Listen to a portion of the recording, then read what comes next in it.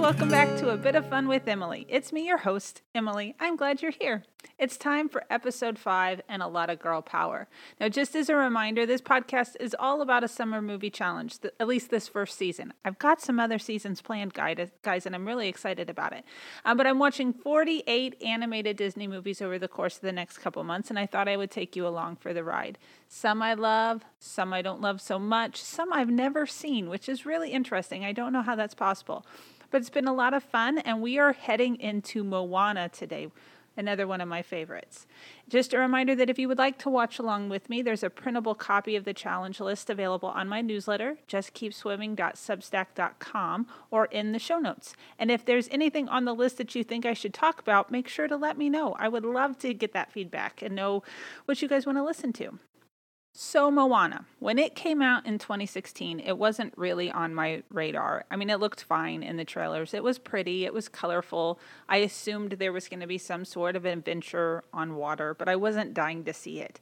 Definitely didn't go to the theater for the big screen experience. But then I did watch it, and I've watched it at least 25 times since. It's just not your typical Disney princess story. She's not a princess, which we'll talk more about, because that really got me excited. There are so few female Disney characters that really have any agency over their lives. They are all, at least at some point, damsels in distress. Cinderella is under the thumb of her stepmother. Snow White never even attempts to stand up to her evil stepmother. Belle trades her life and ends up with Stockholm Syndrome. And poor Jasmine is restricted by the laws of her country and is basically relegated to being just a pretty face or a piece of property that can be bought or sold. Mulan makes a brave decision to fight for her country, but for the better part of the movie, she has to hide who she is. I mean, things usually end up well for the ladies with, well, I'm using quotes, meaning that they get the guy, but under different circumstances would they have chosen that life for themselves. That's why Disney animated movies probably need to be watched responsibly. The stories are fun. I love the stories. I grew up with these films. I still watch them today. The music is magic. The artwork is fantastic. But they really should be followed up by a conversation, especially with young girls. What did you love about the movie? What frustrated you? How did some of the characters make you feel? Marrying the prince is fine, but how else might have Cinderella built a future for herself? Snow White was the princess of the kingdom. Instead of hiding, what do you think would have happened if she had stood up for herself and let the kingdom know about the queen's assassination attempt? Jasmine wanted to see change in her kingdom. What are ways she could have gotten involved out in the community? Even though I grew up with these movies, I was never a princess girl. Never dressed up as a princess for Halloween, never walked around with a tiara, never used my imagination to pretend I was a member of any royal family, real or imaginary. I was too busy playing with my brother's Transformers or Hot Wheels. I loved the Disney ladies for other reasons. I loved that Belle got her own library. I mean, it's the dream, right? That Jasmine had her own pet tiger, that Mulan got to play with the boys. Despite my tomboy ways, I did get the vibe from Disney in just about any number of movies and TV shows that adulthood meant finding a husband, tending to a home, and having children. Not necessarily that women couldn't do other things, but just that whatever they did was secondary to that template. It's not that I don't want all of those things. I just don't like being told I have to have them. I'm stubborn in that way, that my life is incomplete without them. I think that's what I appreciate about Moana the most. She carves her own path, stands on her own 2 feet. Maybe the husband and kids will come in the future, but it will be a chapter in a life already well lived. You see this a little too in Brave, which I really liked as well. Moana just felt different from the get-go. Why don't we talk a little more about it and why? But first, an overly simplified, adoring summary of Disney's animated feature Moana. A young woman strikes out to return the stolen heart of a god in order to save her people from environmental destruction, all the while dealing with an immature tattooed lug of a demigod.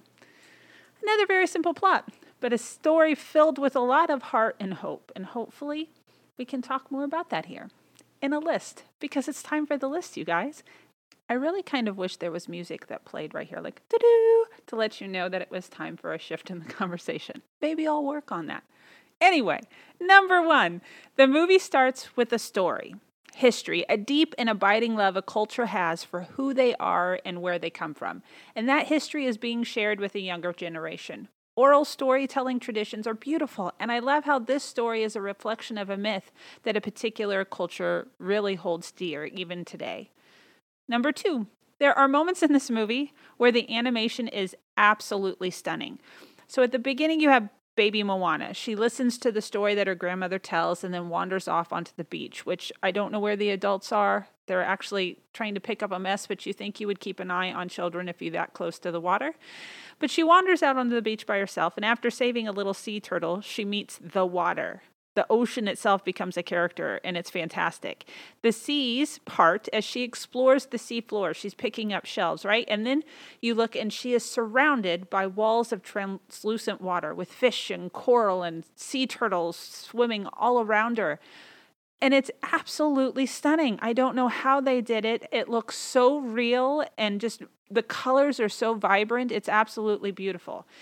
And that is the exact way I would like to experience the ocean, to be able to see the beauty of the depths without actually having to be in it. Doesn't that sound nice? I mean, I watch people that go on these snorkeling adventures, and I just don't think I would like to see what I'm actually swimming with. I don't know. I'm not getting any braver as I get older. Number 3, the mother is alive. The father is alive. There is a big, supportive community. Dear heavens, it's sad that is so rare in Disney movies. And it felt like a real family. I mean, it was not perfect by any stretch. The chief is pretty stubborn, and he lets his pride get in the way of really listening and supporting his daughter.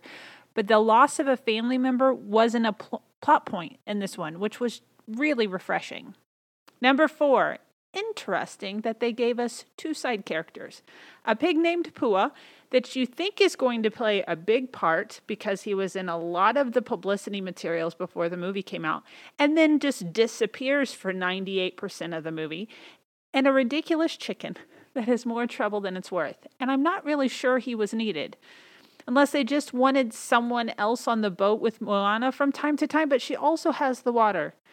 And hey, I mean, he's kind of awesome. I mean, he is voiced also by Alan Tudyk, which just cracked me up that they brought in this great voice actor for the voice of a chicken, that you couldn't even tell it was him. But he, too, just disappears for most of the movie until towards the end when he catches the heart of Tafiti before it falls off the boat.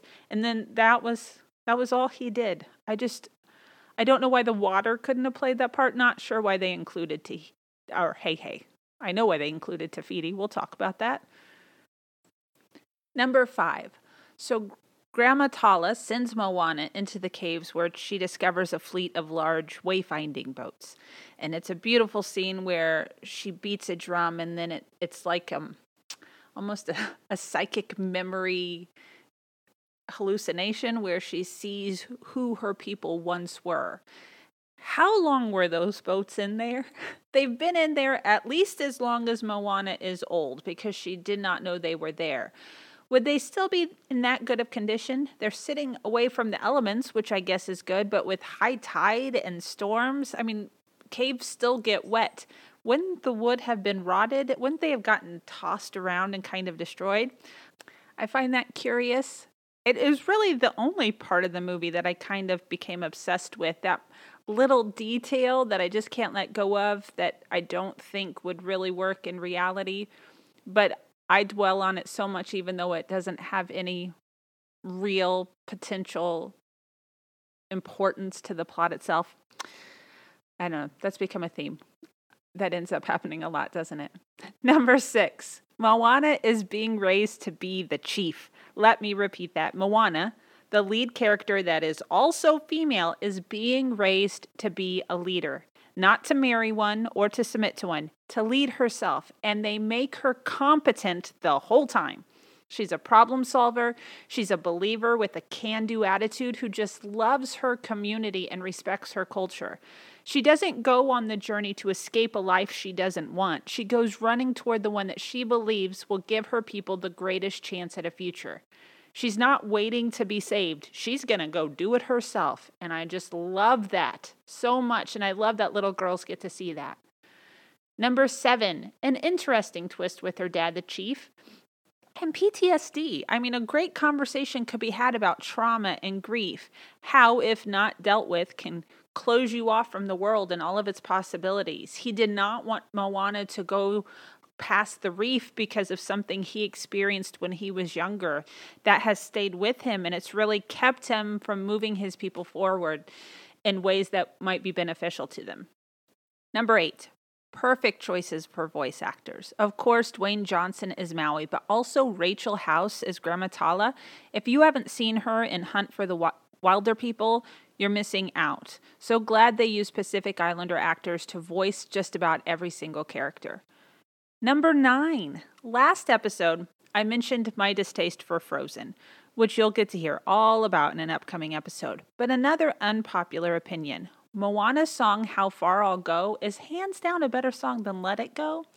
It's a song about running towards something instead of away. Elsa might finally be standing in her truth. I am not a fan of that saying. But Moana is and has always lived hers. She is Moana a Montanui. Number 10. I love her rejection of being called a princess. Again, a term in Disney speak that doesn't give the female any power or ownership of their lives. It's passive. She's a chief's daughter. She's the future leader of her people. She alone will rule and was born to it. And I love how she stands up to Maui and says, I am not a princess. I am the daughter of the chief. Number 11. The whole premise of the story, a God who gives abundance to the world is without a heart and becomes a terrifying fire creature who destroys, ends up being a really beautiful story. We all lose our way sometimes, and sometimes we need to be reminded of who we are. Moana reminds Maui that he is more than just his hook. Grandma Tala, she reminds Moana that she is capable and strong. And Moana reminds Te Fiti that she is that giver of abundance. It's also a story of forgiveness, too. Maui forgives himself for his past. Te Fiti forgives Maui for his past. And at the very end, you kind of realize that the chief also forgives himself for his past as he strikes out on a new adventure past the reef with his people. And number 12, there's no love story. I like a good love story. No, I love a good love story, but I also really enjoy seeing strong, independent women doing their thing without apology. She is whole and complete exactly as she is, trusted and respected exactly as she is. There is no child bride here. Thank goodness. So what else can we take from Moana? Cue other music that I want to put right here that we're changing the topic just a little bit. I'm working on this, guys. We're going to get there. First of all, listen to your elders. Their stories are important. Take them to heart. Yeah, they might be long sometimes. You might feel like you're stuck and never getting away. But one day, those elders, those family historians, won't be around. Don't let the stories disappear when they're gone. I had an Aunt Jean. I had 2 Aunt Jeans, but I had one Aunt Jean in particular who loved to tell stories and go through old photos. One of her favorite things to do. She was our archive, our keeper of memories. And not only do we miss her terribly, but we miss having that go-to one person who could fill in the gaps when we want to try to remember something. Learn to just sit and listen. Another lesson: don't let things that scare you stop you from achieving your dreams or goals. Maybe even your destiny, if you believe in such things. When the waves crash your boat, flip it back over, get back on, and try again. Yes, this is easier said than done, especially if anxiety is a constant partner, but believe in yourself. Moana has one moment of doubt. One moment when the task and the journey, they just feel too big. Kind of her Frodo moment. I wish the ring hadn't come to me. But then she remembers who she is and turns back around. Be stubborn. Stand up for yourself. And finally, there is a big, beautiful world out there. Don't be afraid to get to the other side of the reef. It might not always be smooth sailing, but it will be worth it in the end. You'll see things you never imagined, meet amazing people, feel a part of this great story that's being written every day. And then you can go home. And that's always nice sometimes after a trip, whether that's a place or a group of people, but you'll have those memories that will stay with you forever. Moana gets a high rewatchability score. I mean, it moves fast, it's funny, and it's filled with adventure. I love the exploration of the culture. It's the only animated Disney movie that I can really think of where that is an actual focus. I found this great article in Vanity Fair about Disney and how they kind of finally did it right or are taking steps to doing it right. They sought out the expertise from Pacific Islanders to preserve the mythology and the aesthetic and the heart of their culture. There was this great quote that said, "Fine attention to detail and constant feedback from the Oceanic Trust helped shape the film on every level. Notes from the Trust on the kind of curtains in Moana's home, the pits used to cook fire, the inaccurate lyrics about coconut husks all resulted in minuscule tweaks that would mean nothing to audiences unfamiliar with the culture, but made all the difference to the Trust." I guess there was this scene in that Moana, she gets upset and she throws a temper tantrum and she hurls coconuts down on the sand because she's angry. But that was cut because it raised a red flag to the Trust. The calling of waste of the sacred coconut was really offensive. And I just really appreciate that attention to detail. I think that's fantastic. So just as a review, some of my favorite scenes, favorite songs, and favorite quotes, we're going to add that here to the pod. My favorite scene and favorite song go together. And it's at the very end of the movie when Moana has climbed up to the top of the mountain. She's holding the heart of Te Fiti, thinking that that's where she needs to put it, only to realize that Te Fiti is gone. And then she turns around and sees Te Kā and asks the water to part so that she can bring the heart, realizing that Te Kā is actually Te Fiti. And as she's walking, she is singing, "I am Moana," but it's this beautiful instrumental, slow, it's considered the song of the ancestors. And I love that she is walking confidently, knowing what she has to do. She's also facing down something that she fears without hesitation because she knows it's the right thing to do. It's just a beautiful moment between Te Kā and Moana. It's just beautifully animated too. It brings tears to my eyes. So that's my favorite song in the movie and also one of my favorite scenes. My favorite quote, though, is Tamatoa. He's the giant crab that they go to so that they can retrieve Maui's hook. And Tamatoa at one point says, "Are you just trying to get me to talk about myself? Because if you are, I will gladly do so in song form." And that's one of the best. Shiny is one of the best songs in the movie too. Tamatoa was fantastic. Such a great inclusion to the movie. Quick rundown of what else I watched. Well, I only managed to mark off this one and the Aristocats for Friday's podcast. Just one of those busy kind of weeks. I don't know if I'm going to make it through all 48 titles, guys, but we're going to give it the best try possible. I also had to make time for Loki on Disney Plus on Wednesday evening, and it got off to a fun, strong start. It was really fun to see Owen Wilson involved, and of course, Tom Hiddleston is just pretty. Anyway, thanks for joining me today. I will be back next Friday with a new episode. I hope you subscribe so we can keep going on this journey together. The podcast is now available just about everywhere, and if you've got the time, it would be really awesome if you could rate and review the podcast. Only if it's nice, please. You can follow me on Instagram and Twitter at @GnomeGirlM. I have extra posts about the podcast, and I also talk about my newsletter, Just Keep Swimming, and on Facebook as A Bit of Fun with Emily. Go have yourself a bit of fun today, and I will see you next time. Bye.